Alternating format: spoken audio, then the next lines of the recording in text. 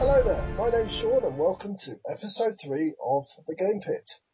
We're going to change it up a little bit today, and this is going to be a Vault episode. Now the Vault is where we keep our most treasured games. Ronan's going to explain a little bit how the Vault works. We're going to be looking to populate the Vault starting today and going over the next few months. In each of these The Vault episodes, myself and Sean are going to take 2 games each that we think are really special, that deserve to be put into the hallowed Vault. We're going to make our argument as to why this game should be included, and then the other person is going to play devil's advocate and just put some counterpoints or common negative points that are raised. After we've been through the 4 games, we're going to have a discussion between us, and somehow, without bloodshed, we're going to have to decide which of the 4 nominations is worthy of being placed in the Vault. The 2 games I'm going to put up as candidates today are Agricola and Spartacus, a game of blood and treachery. Sean, what are you going to be putting? And my 2 games are going to be Arkham Horror and Dominion. Okay, let's get on with the Vault.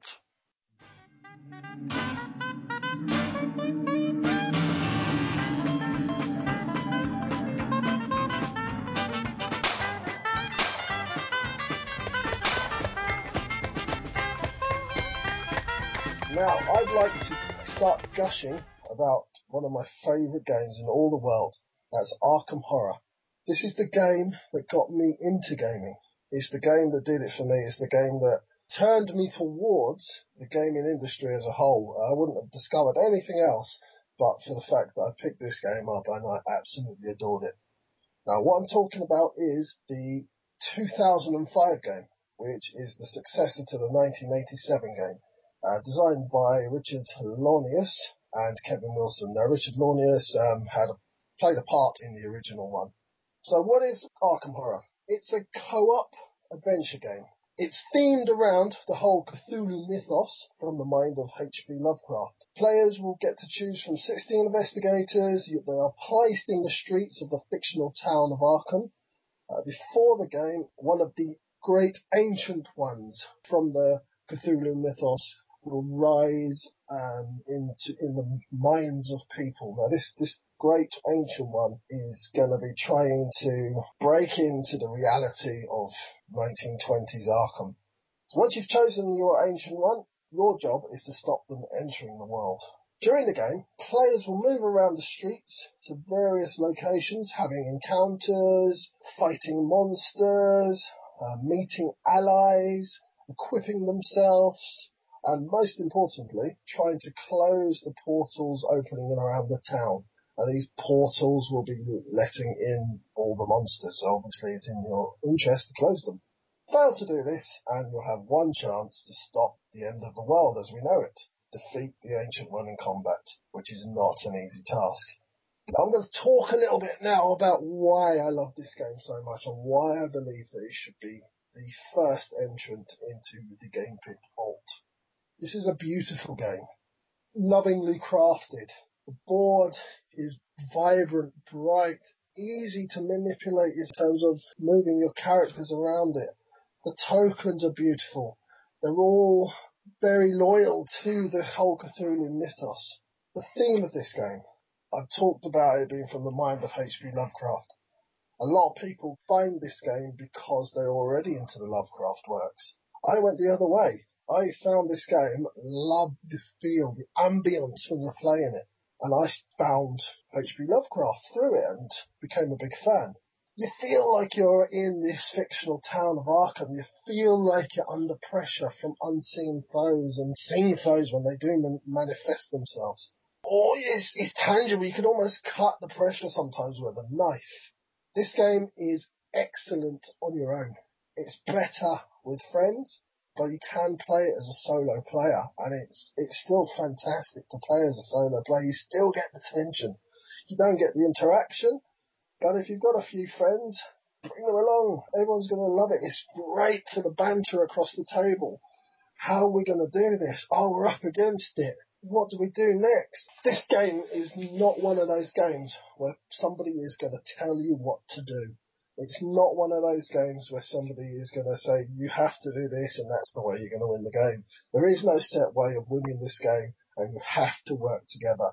You have to cooperate with each other. You have to talk it to each other, and nobody's going to tell you what card to choose, what's going to happen, because it's dice rolling involved. There's all sorts of things you can do to help the cause. That's another reason that makes this game fantastic. The gameplay is so immersive. Now, I know Ronan's going to come at me later about the Fantasy Flight rulebook, but once you get past the rulebook, the gameplay is quite simple and intuitive. It's there for you. It's an easy game to move around and to do what you need to do. It says it on the cards most of the time. It's not one of those games where you're constantly flipping back to the rulebook. Once you know how to play it, it sticks and it won't go away. The gameplay makes sense to the game. Sometimes the monsters don't make sense. They're not meant to. They're supposed to be weird. They're supposed to do weird things. But the gameplay makes sense. Another reason is the consistency of this game. I've had great games. I've had frustrating games. I've had stressful games. But never, ever have I had a boring game of this. There's always been entertainment. You always look up 3-4 hours later and go, my God, where's the time gone? Another reason, it's rewarding. What a rewarding game when you finally take down the Ancient One. This might take you a few goes because it is not easy. It's not a forgiving game. You make a mistake in this game, you are playing catch up, but you're not out of it. You're never out of it. You've always got the chance to take on the Ancient One at the end. The Ancient One isn't supposed to be easy. The Ancient One is probably going to kill you. But if you close all the portals that you need to close, or if you manage just to squeak a victory against the Ancient One, you are going to be standing up high-fiving everyone. It's one of those games where you just breathe a sigh of relief and you think, yes, we did it.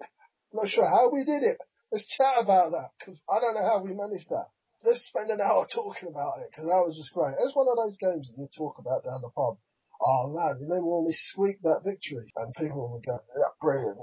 Another reason, and it's not just my reason, this game is never out of the Board Game Geek hotness list. It's always there.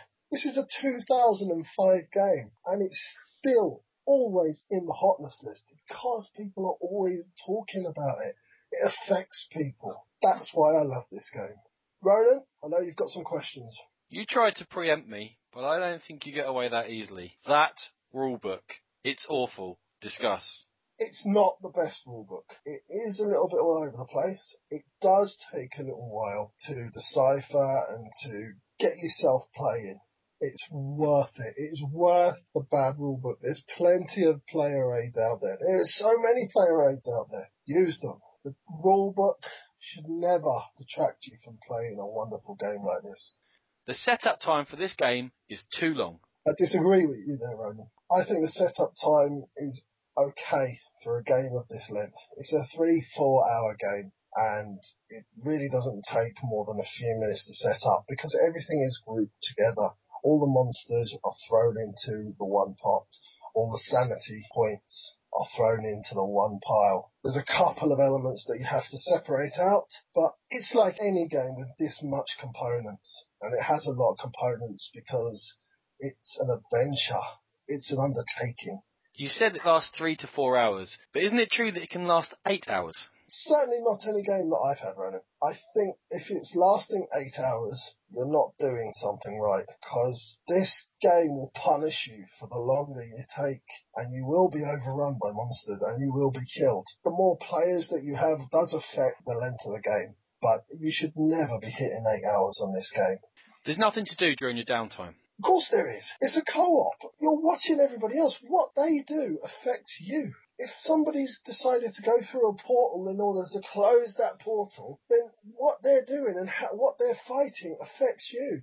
You're on tenterhook because you know you need them to close that portal. If they fail and they end up lost in time and space or down in a trip into the hospital or to the insanity wing of the hospital, then that's upsetting. It kills your game. You're winning them on. Every dice roll, you're watching them praying that they get those 5s and 6s that are going to see them home to victory. So I don't believe anybody who says that the downtime in this game is a problem. It's an exciting game for everybody, whether it's your turn or not. The gameplay is far too random. You cannot guarantee me a good game of this because every game has got far too many things that can be different in it. I think I said in my whole spiel about how much I love this game that, yeah, I've had games that weren't good. I've had good games. I've had stressful. I've had frustrating. The point I'm trying to make is you might not get a good game where everything works out for you or that where you beat the monster. There can be frustrating games. And I think that's the beauty of this game. Sometimes you are frustrated. Sometimes you're so stressed out. And I know it's not always fun to be stressed out, but when you dive into this world, it's so immersive. You just feel like you're there and time flies past. It's far too easy for an alpha player to emerge during this game and take over and guide the actions of every player around the table. I think this is one of the games where this is minimised. I think if somebody's going to behave like that and is set on behaving like that, they're going to do it. They're going to start bossing people around. I think this game caters to a certain degree for that. And I think this is one of the games where you don't really get that happening very often because you do your own encounters. Once you enter a place on the board, you're going to flip that card over and have that encounter yourself. That is your encounter. You're rolling the dice. You're getting the results. You're deciding whether to fight or sneak past or run away from the monster that comes through there. You can take advice. Yeah, cool. But you have to stand up to these people and say, listen, we're working together. And I think this game allows you to do that. You have to go. Everyone has to go their own way. You can't, if you walk around in one big clump, you're not going to go and get the equipment that you need. Nobody's going to close all the portals. You have to go in the portals on your own. There's no point in everyone diving through one portal because three will open up on the other side of the board before you can get to it. So for that reason, I think it minimises it, and I don't think any game will ever completely eradicate it. Optimal play involves each player concentrating only on what they're good at, and therefore it becomes tedious because each player is repeating from a limited set of actions. Each player does have a certain skill set, but you can adjust your skill set. You can adjust how quickly you move around the board. You can adjust what your luck is. You can adjust how you fight the monsters.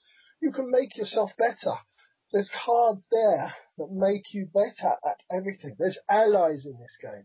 Allies will walk with you and help you. They will give you a constant bonus. So if you're weak in one side, then you get the right ally or the right equipment, you're going to be stronger in that aspect of it. You have to be able to do a little bit of everything. Yes, there are people who you're going to want to go through and close the portals. There are people who you are going to want to go and take down the monsters because they start off better at fighting. It is not a given that these guys are going to take down that monster. You have to be able to do it yourself. Everybody's trying to build up their resources and close down the portals as they appear. It's a juggling act. Do you go and close down the portal and take a risk, or do you go and get a resource from Mars boarding house? You're constantly wondering when to make that attack on the monster. You're constantly wondering when to go and get that piece of equipment, when to top up your health, when to top up your insanity. I think this game is completely the opposite of that, to be honest. It's not a game as much as an experience, and I can get that by playing a role-playing game, or a computer game, or even watching a movie. I don't interact with the story just happens to me. I think this story is very immersive. I've already said that countless times. It is an experience. It is almost like a role-playing game. I agree with that, but I think that makes it better. I think that takes it to the plane above mere board games. It's a little bit of a role-playing game. It's a lot of a board game. It touches your heart, it touches your mind, and it makes you think about what you're doing as if you were walking around Arkham. So wonderfully laid out and so wonderfully thought out, and has been improved since the 1987 version to give it the artwork to match the imagination of the game. Arkham Horror, at its basis, doesn't offer me anything that Elder Sign doesn't do in a quarter of the time. Elder Sign is Arkham Horror Light. I think it's been described like that. I would describe it as that. Elder Sign is a game that you can quickly bosh out. Half an hour, great. It doesn't give you the same amount of immersion and feeling and thought process. It doesn't give you the same reward as Arkham Horror. I don't think you get the same experience if you haven't got the time to dedicate to a full game of Arkham. Play Elder Sign. If you have, then Arkham Horror has always got to be the choice. Okay, the last counterpoint I wanted you to answer on this one is Arkham Horror is just a cash cow for FFG, especially those ridiculous painted minis. They're just pumping out expansion after expansion. They don't add anything, they just add extra playing time. I disagree with you there again, Ronan. I do think that the expansions lend a lot to the game. They change up the way it's played. They give you more area to explore. They change the dynamics and the mechanics of the game. I also think that it's kind of a labour of love now with Fantasy Flight. They're going to make money out of it. It's making them money. It's a great game. People love it. The people who play this game will always buy the little extras. But I think they improved the game. That's one of the problems I first had with the game, was that it didn't have miniatures. Now they're available. Fantastic. Give me all I can to make this experience even better. Why is that a bad thing? Okay, Sean, thanks for making the argument for Arkham Horror. Is there anything you'd like to say to finish us off here? All I have to say is, I love this game. Put it in the vault. Later on in this episode, we'll be coming back to Arkham Horror, and we'll both be discussing our opinions on the game.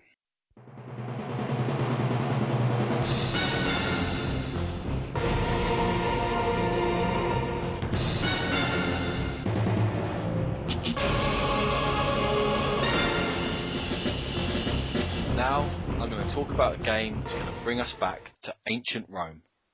Spartacus, a game of blood and treachery.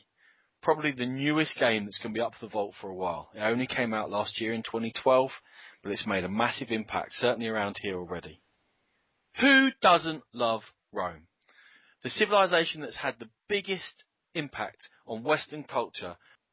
And as we go back to Rome in the game of Spartacus, we become members of the corrupt ruling class, trying to claw each other and scramble over each other's backstab bodies to get to the top. We are trying to win the will of the people. We're trying to become the leaders of the mob and become the most popular dominus in the game by leading your house through the intrigue of the ruling classes, by manipulating the market and slaves and warriors and weapons, and finally by grabbing the hearts of the crowd in the arena and leading your gladiators to combat and victory. This game gives us a chance to fill the shoes of the people in power, whether they be the people manipulating gladiators and slaves 2,000 years ago, or the people who are manipulating share prices and what you watch through TV right now. They're all corrupt, and it's a great feeling to get a chance to be like that, to act like that, to be ruthless, to make shifting alliances, to just be looking after number one. That's what Spartacus is all about.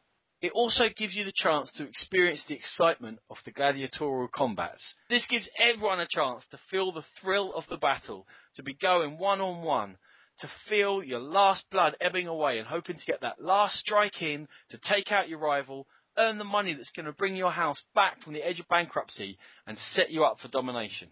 Everything in this game is streamlined to allow the interaction between the players to be what's most important. There's finance in the game, and it is very important, but it's very, very basic. What you decide to pay for things decides how your finance goes. What you decide to gamble, how you decide to bet on the fights in the arena, that's going to decide whether you're rich or poor next time round. You make the decisions, not the mechanisms.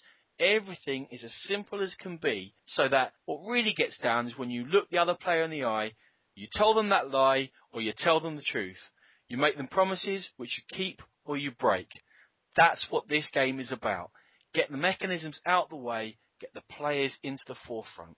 The combat is decisive in this game, especially if you play one of the longer versions. But it's simple. You're rolling dice, they make sense. 3 different colours, 3 different attributes. A wound is one of those dice out of there. It takes 2 minutes to explain. And yet there's depth to it. Each gladiator has got their own strengths, their own weaknesses, their own abilities. They match off against each other in different ways. The way you train them, the ones who can use a javelin, or a spear, or a net, or have a shield, they all make a difference in this game, but they're all intuitive. The intrigue phase, that's the part that I love the most. That's where all the different leaders of the houses are going to be playing these intrigue cards on each other. Or are they? Are they going to use those cards to bribe each other? Are they all going to collude together to take out number 4, to take them out of the game for a little while? Are you going to say to someone, you appear to have left the gate to your gladiator house open. I'll tell you what, pay me 2 gold, and I won't let your gladiators walk away. Are you holding the card that's going to steal one of their gladiators? They don't know. If they pay you the 2 gold, are you going to stick to that promise? They don't know. It's all about, do they trust you when they trust you? Not are they going to backstab you, but when are they going to backstab you? You will be cursing their sudden but inevitable betrayals. The game also has a short, medium and long version. So what kind of a game are you looking for? Are you looking for a 75-minute, quick, get a couple of gladiators, throw a few dice, have some fun, be nasty to each other? Great, play the short version. Are you looking for a deeper, 2.5-hour game in which you can be able to build up your house and which the interactions have more long-lasting effects? Cool, play the medium-length game. Are you looking for a knockdown, stand up, get your teeth into it, build up from nothing into a real power, 5-hour marathon of a game? Good. Come and play the long version. Spartacus has got it all. It's everything for every man. The theme, the mechanisms. Who doesn't want to be involved in a game about sex, money, power, and blood? That appeals to all the basest instincts in all of us. I'm a base creature, I admit it. When I see men out there fighting and money changing hands and manipulation and all those horrible things that you can't really get away with in real life happen on that game board, it fires me up. I love this game. It makes my blood boil and surge, and it makes me stand up, and it makes me hate someone and then love them. It brings out the emotions. Spartacus, a fantastic game, and a game that deserves to be in the vault. Sean, have you got any points to make on Spartacus, or are we just going to accept it walks into the vault? Oh, I've got some points, Mr. Rice. Photos on the cards and the TV tie-in. Not for everyone. I've never seen the TV series. Let's start with that. It means absolutely nothing. Everyone knows about Rome. Forget that the theme is a specific series. Isn't it on Stars or something in the US? I don't think anyone in the US has seen it. Who cares? The theme is Rome. We all know Rome. We all know the stories. Whenever a Roman theme comes up, it stirs something in so many of us. That's what's important. The photos, I can't defend. But they are unobtrusive, and you're not staring at the cards all game. It's not like the cards have got reams of text on them or tons of stats. That's not the way this rolls at all. The cards, like everything else, are just a means to an end. What you're going to be doing is looking in the other player's eyes and trying to judge, are they telling me the truth? Yeah, I can't praise the artwork, but I can praise the simple graphical design and the functionality of them. The gladiator battles. They're boring, pedestrian, and can be predetermined. That is nonsense. If they're boring and pedestrian, you're playing it wrong. In fact, I am going to admit to a weakness in the game. There's a possibility in some fights that someone can just keep running round and round and round the arena, and it'll take forever for the other person to catch them. Do you know what? If someone ever starts playing like that with me, I'll flip the table and I'll walk off, because they're playing the wrong game. This is about getting in. If you're going to die, die. Some fights can be predicted, but like a lot of games, it's what goes before that that matters. If you have not saved up your money for a good gladiator, if you haven't trained them well, if you're not in a strong position for fighting, then you should have some money left over, right? Win that bid to be the host of the games. And if you win the bid to be the host of the games, you decide who fights, so you can't get picked on. It's more of a problem in the shorter games, I will admit to that, because not so many gladiators come out. I think it was a problem with the game that was printed as well. However, I managed to get some Titan cards just by picking the game up, and they're all over the place now. They're not hard to get. That puts some better gladiators in the deck. Just 2 or 3, just to make sure there's enough there that everyone has a good chance of getting a good gladiator. And don't forget, if you're not involved in the fights, you can put bets on the fights. So if it is predictable, well, that's cool, because 3 are going to come out on tops. The other person in the fight can't bet against themselves, but everyone else who's watching can. And even if it's your gladiator in the fight, you can make a bet to say someone's going to get wounded, or if it's that bad, they're going to get decapitated, be a complete washout. So you can make some money even though your gladiator dies. Everything can be mitigated. You're not stuck. If you get in such a bad position, especially in one of those longer games, whereby you cannot stand up in a fight, Sorry, you're playing badly. It's not the job of the game to make you play well. A bit of bad luck in the card draw can rule you out of the whole game. If you are not going well in this game, there are so many negative cards in there. There are so many cards that are gotcha cards. People are not going to play them on you. You're going to have a chance to build up. I think, from what I'm hearing, this is another complaint from people who have only played the short game. Well, great. You're judging a game after having played just the demo. Because that's all it is. It teaches the mechanisms.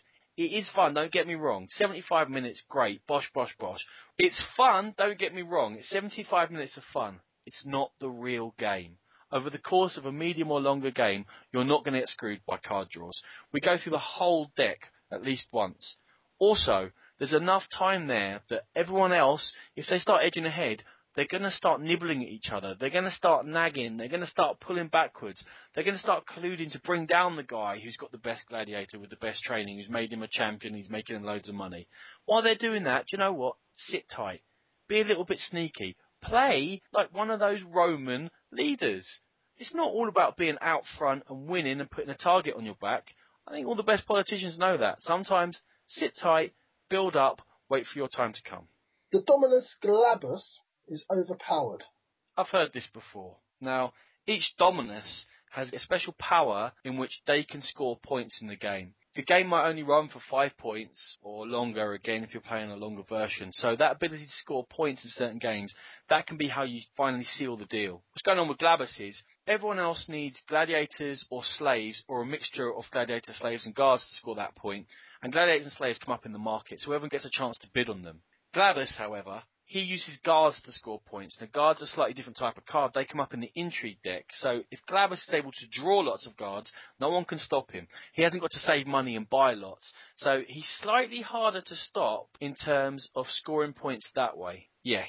But also, he's not going to be getting the gladiators that the other people are forced to get. So he's not going to be as strong in the gladiator phase. He's going to have a smaller school of gladiators, so you can use those intrigue cards to pick off his best gladiators more easily. He hasn't got the meat shields in place.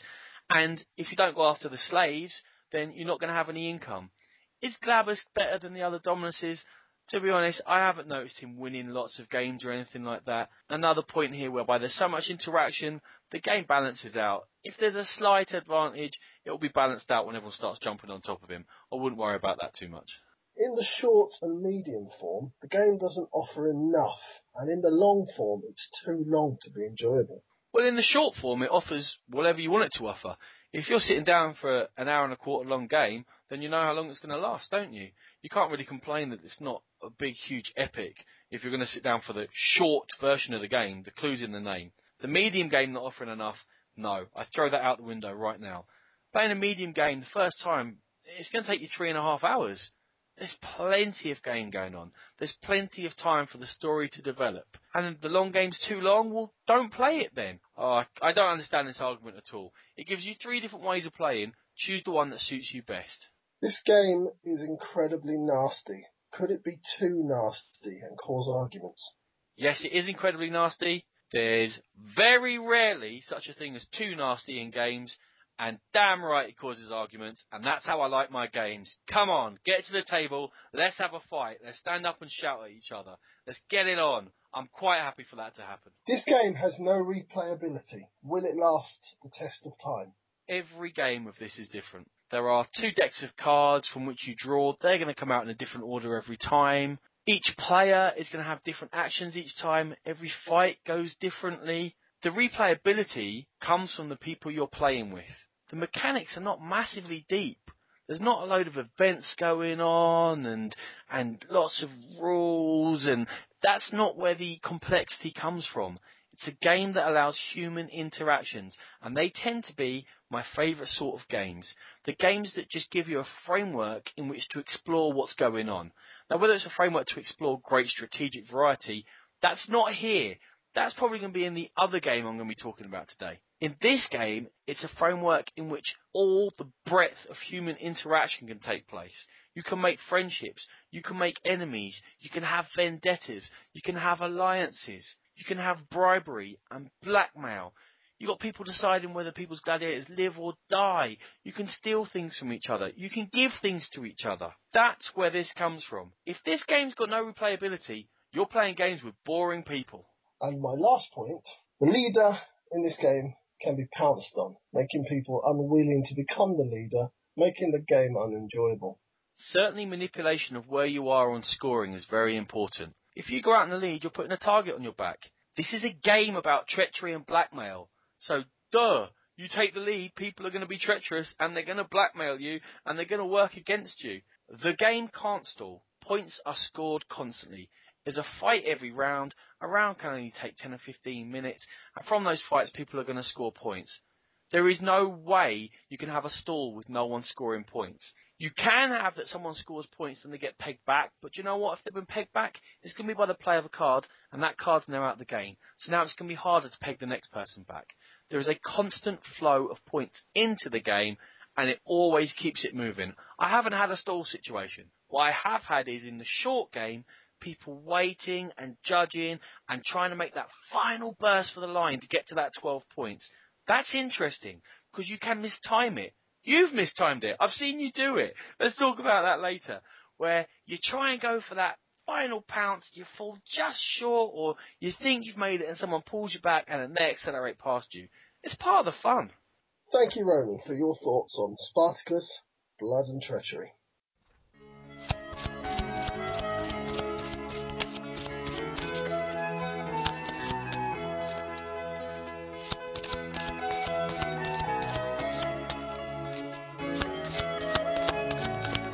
I'd like to submit a little-known card game that goes by the name of Dominion from Rio Grande Games.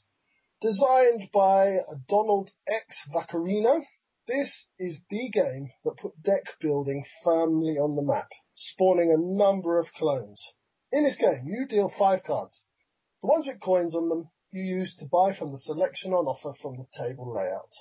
Other cards give you actions to manipulate your turn, with the general aim being to buy victory point cards while getting rid of low value cards that are clogging up your deck, and of course stitching up your opponents if possible. That's how simple this game is. That's the first thing I would like to praise about this game, is the simplicity and the fact that it still manages to be deeply strategic. This game is easy to get into. It's quick to play. It's way deeper than it looks. It's the simplicity, in my opinion, that makes this game. The replayability of this game is amazing. Every game can be different. You've got such a selection of cards available to you. You don't play with the same cards each turn. It's a random draw, or you can select your draw. Each card can change the way the game manifests itself. There's nasty cards that cause your opponents to get curse cards which detract from their score. There's cards that give you multipliers. There's all sorts of things going on in just this simple layout of cards in front of you. You can play this anywhere. You can just pick up your cards and go. This game doesn't need a massive board. It doesn't need a load of chips. All it is a deck of cards. This game is one of those games that you will just play and go, that was great, let's play again. You could crack out 5 or 6 games of this without even realizing that you've played back to back. This that enjoyable.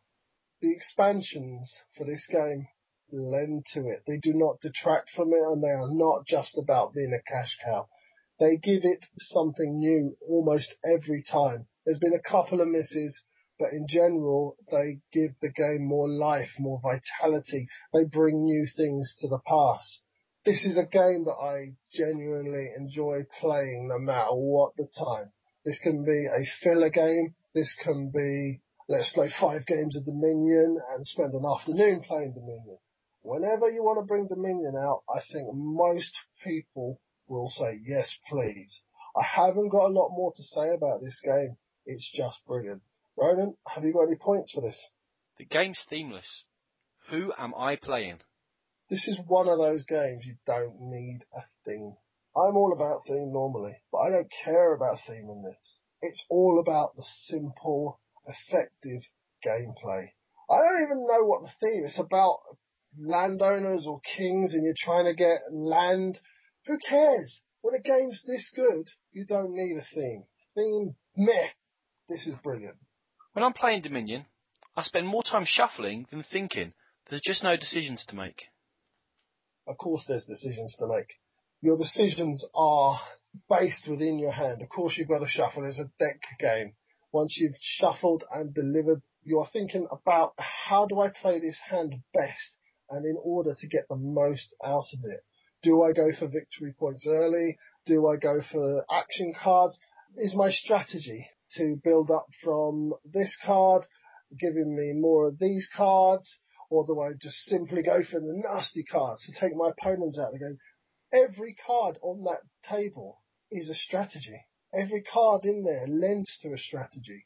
It's completely strategic, and you have to have a thought process in this. Otherwise, you will lose every time.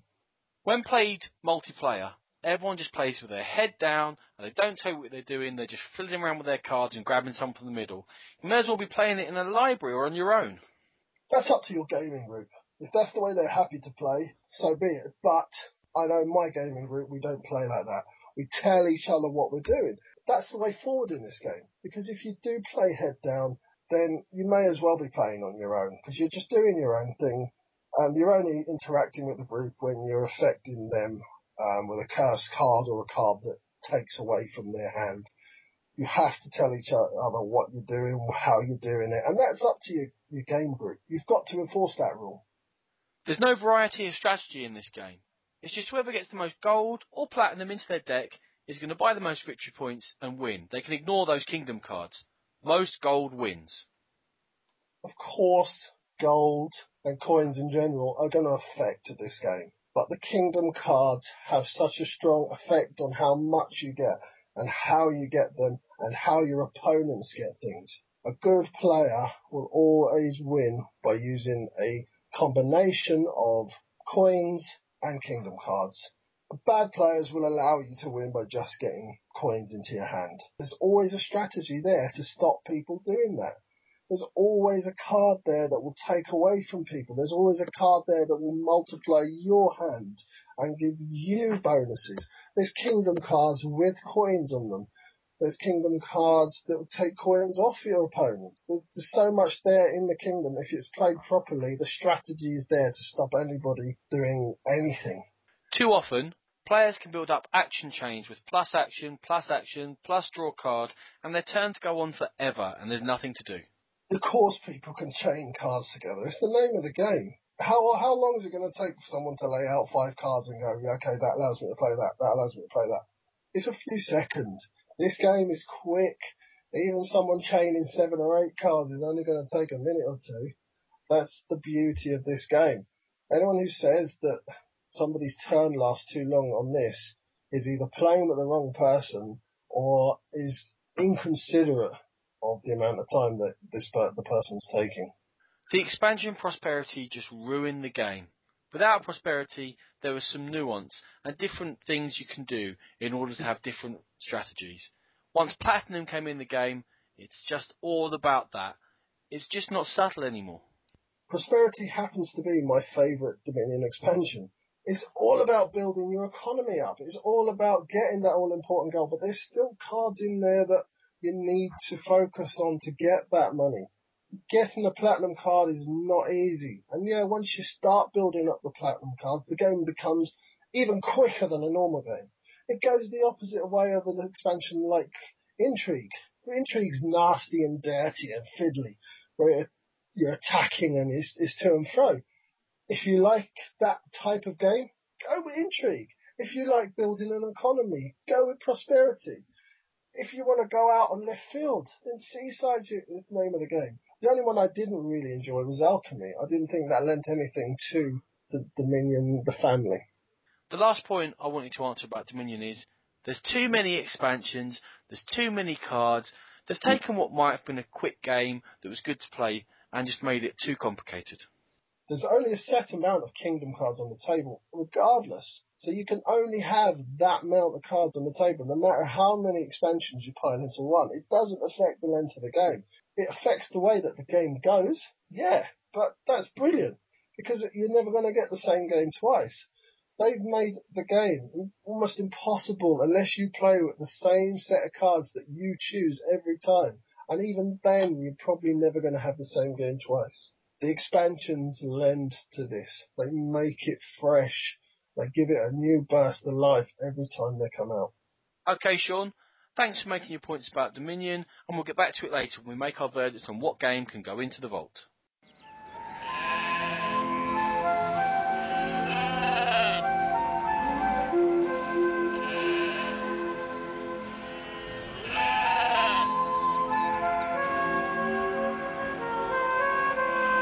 Who doesn't dream of living in the country, owning a plot of land, growing their own food, keeping their own animals, and being self-sustaining? It's the dream we're all looking for. And the next game, who's up for candidacy for the vault, allows you to live that dream with added starvation. It's Agricola, the classic worker placement game from Uwe Rosenberg. This game has been in the top 4 on the Board Game Geek rankings for years, and as far as I'm concerned, it can stay there. I love Agricola. It's a worker placement game, but it's not one of those worker placement games where you put down your worker, you get back a colour of cubes, and you hand those in for something. Look, I like those games as much as the next person, don't get me wrong. Agricola is something a bit more special. The actions you take all tell a story. There's a narrative here, and everything you're doing is not short term. You're not handing it in to get something back and that's it, you've scored some points with it, end off. You're slowly building something over seasons and years. Your family's getting bigger. Your house is getting bigger. Your farm's expanding. You're getting in different livestock. You might be able to start planting some grain or some vegetables. There's a story going on here, and every single one of your actions has later repercussions. And that's one of the reasons why I love this game. Everything I do matters. It doesn't just matter to me, it might just matter to the other people around the table as well. Because like most worker placement games, there's limited spaces. And when someone goes in that space ahead of you in Agricola, sometimes you can really feel it. People are talking about there's this Eurotrash blend going on at the moment, and people are trying to design more games that have the very strong mechanisms of a Eurogame, but also the thematic strength of games that traditionally came from America. Well, do you know what? Agricola got there first. It does both. It plays like a dream. Smooth, mechanically sound. Everything makes sense. Nothing too much random in there. You can plan and strategize. However, it's also that theme, living in the country, building your farm. Loving it. There are huge strategic options here. There's all kinds of different ways you can go. In every game, you're going to get a certain number of cards, depending upon how you play it. And they're going to give you occupations which your family can take up, or they're going to give you minor improvements which you can add to your farm. And everyone's set is different. There are 3 separate decks of dozens of cards just in the base game. There are cards in that game I have never seen. I'm not sure I ever will see them. And then there's, who knows, a dozen extra decks available, but you don't have to touch them, not for years, not for dozens of play, not way down the line until you're fully hooked on that Agricola hook. The game feels like an achievement. You are fighting against the game, and you are competing against your opponents, but it's not in a negative way. It's not in the way whereby you take something off someone, or they spend half an hour building something and you knock it down. That's not how this game works. In this game, everything that everyone does is a slow progress. You might not play well enough to progress quickly, and you might feel like you're struggling to feed your family, but actually you are slowly progressing. And at the end of the game, no matter to what level you've played, you're going to have something you can look at and go, I made that. That's something that I've created during this game of Agricola, and it's a very satisfying feeling. I play a lot of negative games. I just talked about Spartacus, which is a bit of a negative game. This game is the opposite end of that spectrum. It's also good for all levels of experience. If you're pretty new to games, don't worry about those cards I talked about, the occupations and the minor improvements.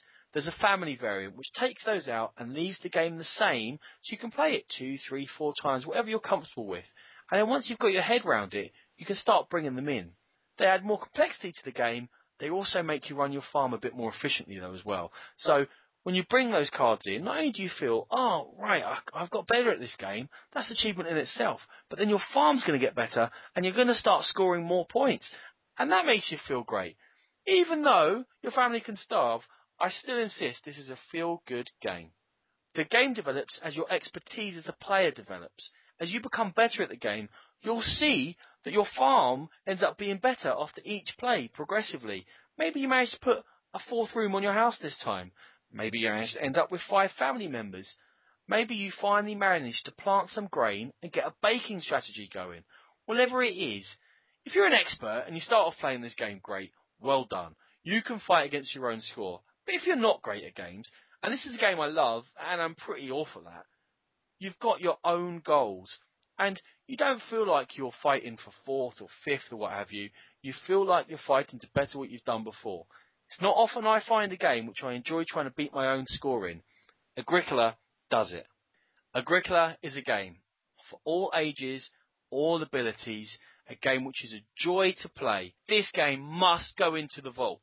Sean, hit me. Set up and clean up.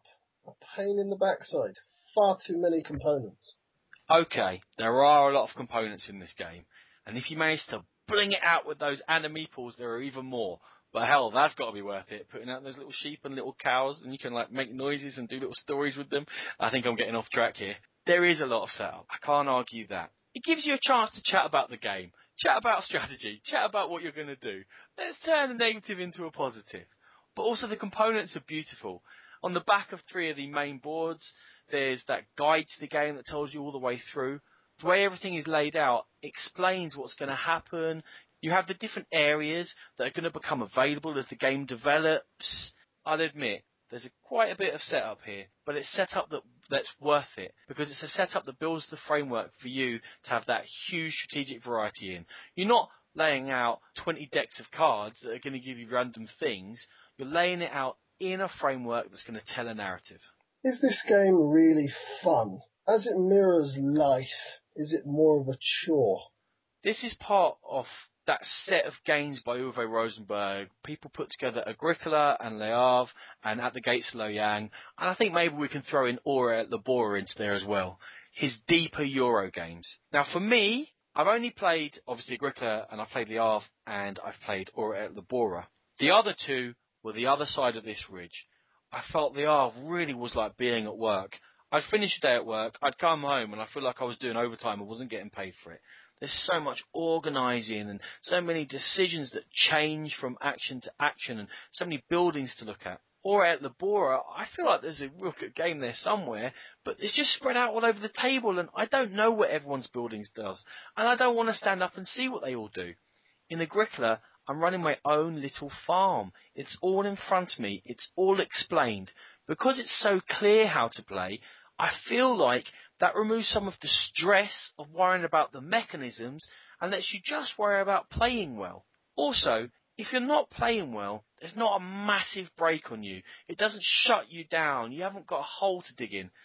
You would have to take some begging cards, and that's going to hammer you in scoring at the end, but it's not going to impede you so much as you play. So it might be a little bit depressing, as in I'm not going to get a great score here, but I'm still going to be able to carry on playing. There are overpowered cards in the game that make a player nearly unstoppable.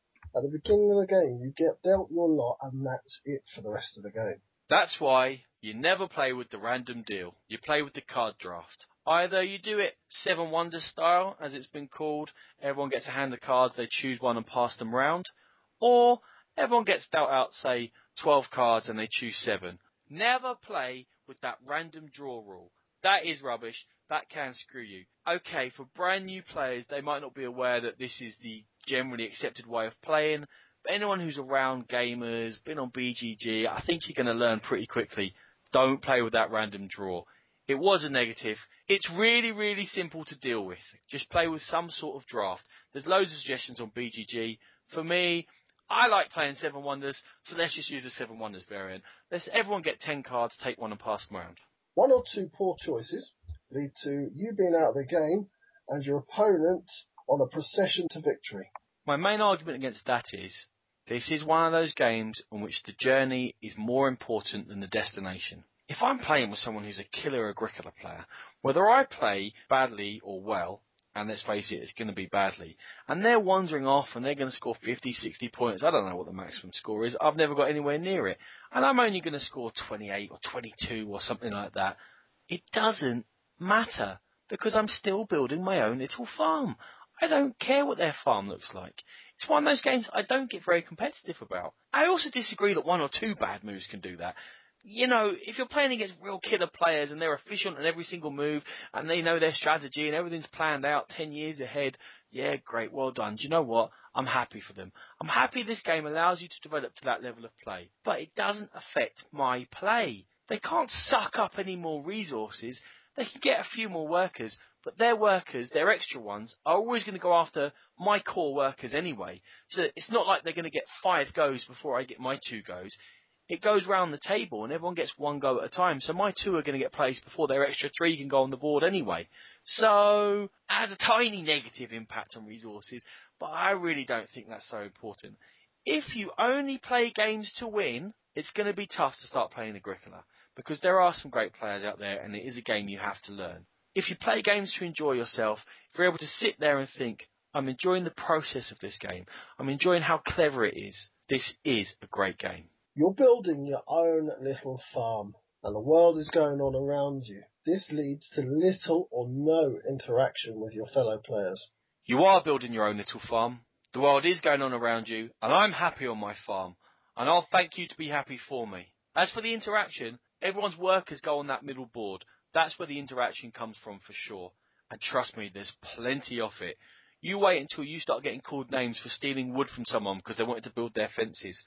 Whoa, it can cause some furious looks. If you ignore everyone around you, you probably won't play optimally in terms of the group. There is a certain thing there whereby if someone's going a certain way and you can realise it, sometimes you actually have to make the decision of that action's best for me, but taking that action will slow them down. And there's a chance that that action I wanted to do will be available to me next time round. There's plenty of interaction in the game. It's all on that middle board. On your own board, no one can interfere with you, and that's actually a positive in the game. Like I said, they can't knock down what you spent hours building. I like that aspect. Definite game for analysis paralysis, leading to lots of downtime for other players. It is a game that can cause analysis paralysis, I'll give you that. Because you can formulate what your best strategy is, and if someone ducks in ahead of you, suddenly it's blown your plans out the water. I think this point completely counteracts your last point about lack of interaction. Because if there was no interaction, you'd be able to sit there and plan your go for all of those seasons, 15 moves ahead, bish bash bosh, there you go. I've just won the game. And that interaction can cause you to pause. However, it's something we've addressed before. When you're making a strategy in this game, make 2, make 3. Be ready for if someone jumps in and takes that one place you really wanted, what's your second choice? I'm not saying it never happens for the pausing. What I am saying is, it's interesting enough that it gives everyone else time to stop and think and start second guessing themselves. Yes, there is a bit of downtime here. I don't like downtime in games where I can't make any decisions. I don't mind downtimes in this sort of a deep game in which it gives me a chance to read the board, see what other players are doing, and start trying to work out whether the decisions I made 10 minutes ago are still most applicable in this situation, when there have been slight changes. Not massive, random, crazy swings, just slight changes. I actually quite like that this game gives you a chance to stop and think. It's not roll a load of dice, it's not bosh it out in 20 minutes, it's plan the development of my farm over years. The end of game scoring in Agricola is counterintuitive. There's a set of magic numbers for each resource that people have got to remember. This is the end game scoring. There's a certain list of things. If you've got none, it's -1 points. If you've got some, it's some points. When you start playing, how much more do you need to know? Nothing! Try and get some of everything. You're not going to be able to. It's just not possible when you haven't developed your expertise in the game. So live with it. Roll with it. Enjoy the journey. Let those mistakes you've made become learning lessons for you. Accept you're not going to be great. Learn to live with some humility. And my last point, Ronan, this game is too fiddly and too much work for little enjoyment. This game is thought-provoking, deep, it offers massive variety, it offers a way to really exercise your brain and get you thinking in ways that a lot of other games can't get you thinking in, and it's a tremendous amount of fun. It's not for you if you like lighter games, okay? And that's fine. I like lighter games sometimes, and some players never want to play something longer than an hour. If you want to dig into something for a couple of hours and really massage those grey cells, this is the game for that. Thank you very much, Ronan. I look forward to poring over that in our final discussion.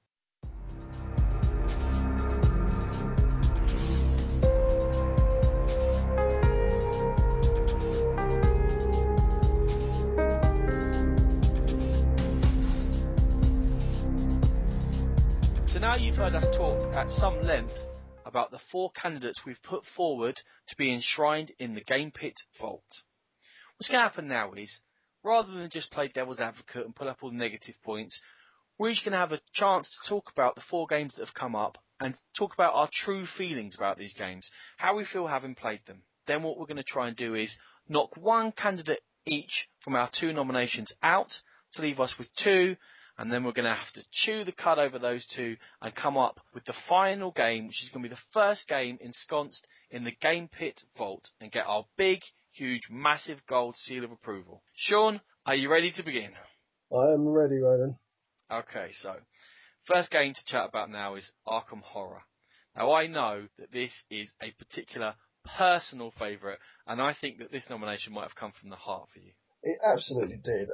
I wasn't lying when I said that this was the game that brought me into board games, and it's always going to have a special place in my heart, and I do think it is a fantastic game. I know you have issues, so do you want to talk us through a couple of your issues with it?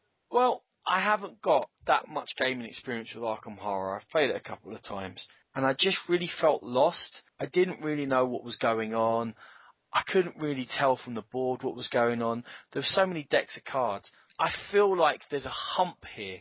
It's not a game I could immediately enjoy. I feel like with a bit more play, getting over the mechanisms to come and enjoy the experience for me, I feel like there's a little bit too much game at the moment between me and what fans of the game love about the game. I'll definitely admit to that. I think there is, and I think you put it exactly right, there is a hump to overcome to get to the magic of Arkham Horror. And I think that hump probably is the rulebook. I don't think the rulebook's fantastically well written. We did touch on it earlier, and I think it could put off people. I think it's something to do with the rules as well. I really do. It is an FFG thing, okay? They want to put all these cards in, and they want to put all this massive overproduction, and they want to put in all this variety so that Arkham Horror really could be a game you play every weekend for 10 years and never play the same game twice. And I really appreciate that. I'm an FFG fan. There's plenty of FFG games that I love. This could be a game that I might love. I just don't think that at the moment I've got that love for it. I don't think it's good enough to get into the vault because of that hump, because of that barrier, because it's not good for every player. I'm going to make one last stand. This game is good enough for anybody's top 10, top 5, whatever way you want to put it. I think it is a beautifully crafted game with a lot of love. I think you do have to get past that initial rules and components hump, but I think there is a beautiful, vivid, amazing, stressful, tense game waiting for you at just over the horizon. Okay. What do you want to talk about when it comes to Spartacus, Sean? I enjoy Spartacus. I'm not going to lie. I'm not going to sit here just because it's up against my 2 submissions for this. I think it's a great game. I do think there is merit in what I said earlier about the gladiator fights in the arena. I do think they can be a little bit pedestrian, a little bit predictable, and as you said yourself, there is the chance that somebody will just run around, and that's ire-inducing. But you know that we've house ruled the game. Anyone who runs away from combat 3 turns in a row, you can punch them in the face. So you've said a negative about Spartacus. Go on. I know you like this game. In fact, I think you might love this game. Give me some of the positives you think about it. I'm not sure that I love it yet. I certainly don't love it as much as you do, but I do like this game a lot. I think the freedom you have to set up deals, to betray, backstab, and to make good on your deals is unique almost. I don't think a lot of games give you the scope like Spartacus does to explore the avenues of betrayal that is obvious or is pushed upon you almost in this game. How many games need in the rulebook a "don't be a beep" rule actually written down and say you're playing a game, it's just a game, these people are your friends? That was very funny I think we both read it around the same time. And we discussed it. And we both thought, how nasty can this game get? And we soon found out. As soon as you returned from Essen, we sat down with a couple of friends and we played this game. We played the short version, but even then, it was so much fun. And it was nitpicky, it was tense, and it was just a great game right until the end, and right until I won, which made me like it. Obviously it must have flaws if you won it. Okay, and just a quick one. How much of a surprise is it that a game from a TV license from a company which I know they've put out miniature games but have never put out a board game before, the designers haven't got any other designs going on, it's got these cruddy photos all over it which just look awful. How good is it that it's actually an amazing game? You're talking to the wrong person. I love Spartacus. I've watched each and every series of Spartacus. I think it's a wonderful program. And it brought me back. And there's some cards in there that we can't actually mention on air because they are rude. Just moons. Yeah, that's the one. Yeah, you've said it now. We'll be off air in a second. There are cards in there, and they just make you laugh, and even more so if you're a fan of the TV series, because you can just imagine the characters saying them. I know a lot of people have problems with the photographs, but as you said, quite rightly so, who cares? It's a great game. Okay, and I'm just going to quickly squee over two things. Firstly, there's an expansion coming out, which means more than two people are going to be able to fight at once. Squee! And the same designers are doing a Firefly game. OMG. OMG indeed. Right. Why did Fox cancel Firefly? Scandalous. That's it, we've got our podcast wings. We've moaned about Fox and Firefly. Okay, this was a real harsh sell. You know I'm not a fan of Dominion, Sean. I think you lie, sir. I think I do lie. Oh, it was so hard being mean about Dominion. It's like slapping your own baby. This is my most played game. I've played it, I think it's 60-something times, which is amazing for me because I do breeze through games quite quickly. Do you want to say something while I'm busy crying and wipe away my tears for abusing my little baby Dominion? I think I probably was a little bit weak in my arguments for this simply because it's such a great game. I just thought it's a wonderful, simple, brilliant game. I probably didn't give it the attention and love that I give towards Arkham Horror. Probably because I thought Arkham Horror needed that little bit more help to try and get it into the vault. But this game, yeah, it stands up there on its own. I don't think there's many detractors. It's a lovely game. It's a wonderful game. I think there's more detractors than you think there are. There's definitely a backlash against this. And as I think I said before, I go to the London On Board Game Club. Apart from a certain group of people, it's pretty hard to get played down there. There's lots of people that don't like Dominion. They're wrong. There's nothing I can do about that, though. It's a system. It's a system in one box. Never mind all the other expansions you can get. In that one box, 25 different cards, only 10 come out at a time. Someone more clever than me can do the maths and tell me how many different games you can get out of that. And they are different. You can have setups that are going to take you an hour and a half. You can have setups that are going to take you 25 minutes. And each game plays differently. It's wonderful. I know that one of the first things when you get those cards out is look at those 10 cards and decide where you're going to go. And now we're at the stage with our group of mates that plays Dominion together that everyone comes up with a different strategy. And everyone looks at cards and goes, oh, I hadn't thought about how that works with that one now and how this one works with this one. It's such good fun playing with these guys who we play with, who know it so well, and girls, sorry, who know it so well and enjoy it and enjoy that interaction together and enjoy discovering each setup and discovering how best to use it. You know, we've got a friend that loves Seaside, we've got a friend that loves Intrigue. No one loves Alchemy. They're all right about that. You love Prosperity. I don't really like Prosperity very much. I do think it takes away some of the nuances when you have Platinum out of the game, but I can see the appeal to it to play a quicker bang, bang, bang game. Well, I think we've got a name for the people who detract from Dominion, and I think they're the walking wrong. I also know that it did hurt you. I will be consoling you later, upsetting yourself by detracting from your poor Dominion. But yeah, I think we are agreed that this is a fantastic game. Now, I'd like to move on to a game that I think we're probably not going to agree so much on, and that's Agricola. So this is where you join the shambling ranks of the walking wrong. What was it that put you off about the game when we played it? Again, it was the setup time. The setup time, I sat there and I watched you pop piece after piece after piece, and I just I'll note for everyone, by the way, you didn't help, you just watched me. I didn't know what was going on. There's so much to put out. Where would it go? I didn't know what was happening. I thought you were just having fun on your own. I thought, shall I leave? Is this the game? At one point, I think I had a birthday. Agricola Lego. The fun or a chore comment, that came from me. I found that at times it was just becoming a chore.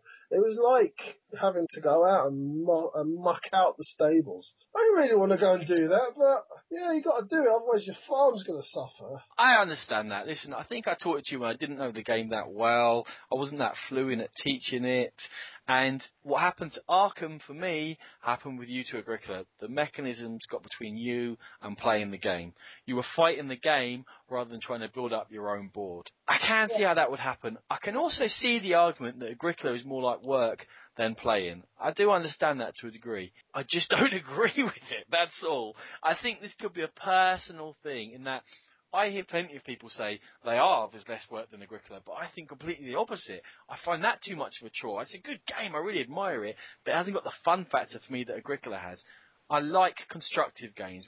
We're going to have a chat about co-ops sometime soon, I think, about negative and constructive co-ops. I'm the same with all sorts of games. If it's constructive, I'm more likely to like it.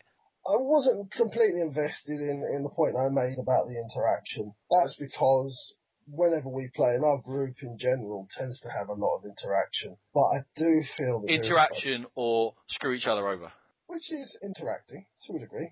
I do think there's a lot of downtime. Even in the two-player game, I felt that towards the end of the game, there was a lot of times when I knew exactly what I was doing, and I was waiting for you, and vice versa. I felt your stress as you wanted to get on with the game, and I was just sitting there picking up a cube, putting it down, picking up a cube, putting it down. I think I can see your point, and I think over this summarising that we're doing at the moment, I think it's showing that for both of us, there's a game amongst these four that we haven't fully engaged with. I will agree to play more Arkham Horror with you if you agree it's not allowed to come into the vault this time. I will agree. It breaks my heart. I do see your points on Arkham Horror, and my counter to you is if Arkham Horror doesn't come in for the same reasons, I think that Agricola shouldn't come in. I think I could see that one coming in the stars. Okay, so we've got rid of Arkham Horror and we've got rid of Agricola. So that leaves us with Dominion, and incredibly, the pretty much brand new Spartacus has made all the way here. Now for me, although I love Spartacus, I think it's a great game, I think you've already said it, the pretty new Spartacus. We don't know how well Spartacus is going to play in 2 years' time. We know how Dominion plays, it still plays fantastically. For me, Spartacus will still have its opportunity to make the vault. It will come again. And if we're still playing it and enjoying it as much as we do now, in 2 years' time, a year's time, I think it'll almost sail into the vault. What do you think? I think that in comparison, we're putting up a callow youth against a season-old oak here, aren't we? I really enjoy Spartacus. I love it to bits. I have a little bit got over the short game now. I don't mind playing it now and then to show new players how to play it, but it is a little bit shallow because I have played medium-length games and there's so much more going on there. And that might be why maybe I'm showing a bit more love for the game than you are. I don't think you've played a medium-length game one yet, have you? And as for the long game, I've got one coming up in 3 weeks at the fantastic LobsterCon 5 when London and Board go down to Eastbourne and take over. So I'm massively looking forward to that. I am going to try and get some more longer games of this played with you. I'm going to try and get them played anyway because I love the game. And I'm really going to make a push for this in a while when I think it's come to fruition. I think it's hard at the moment to put a game we've played, less than 10 times against a game we've played more than 60 times.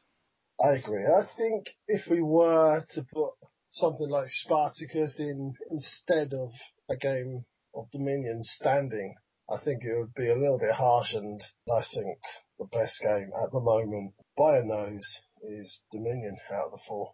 No, we're just a pair of popular shillers, aren't we? Putting Dominion into the vault as the first one. It's not very edgy. It's not very cool, is it?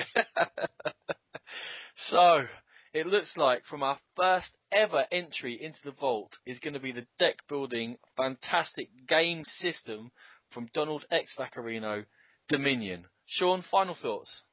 Just that the walking wrong. Chew on this. That was a beautiful sentiment. Rio Grande, you may take the imaginary, the Game Pit Vault seal of approval and smash it all over those Dominion boxes.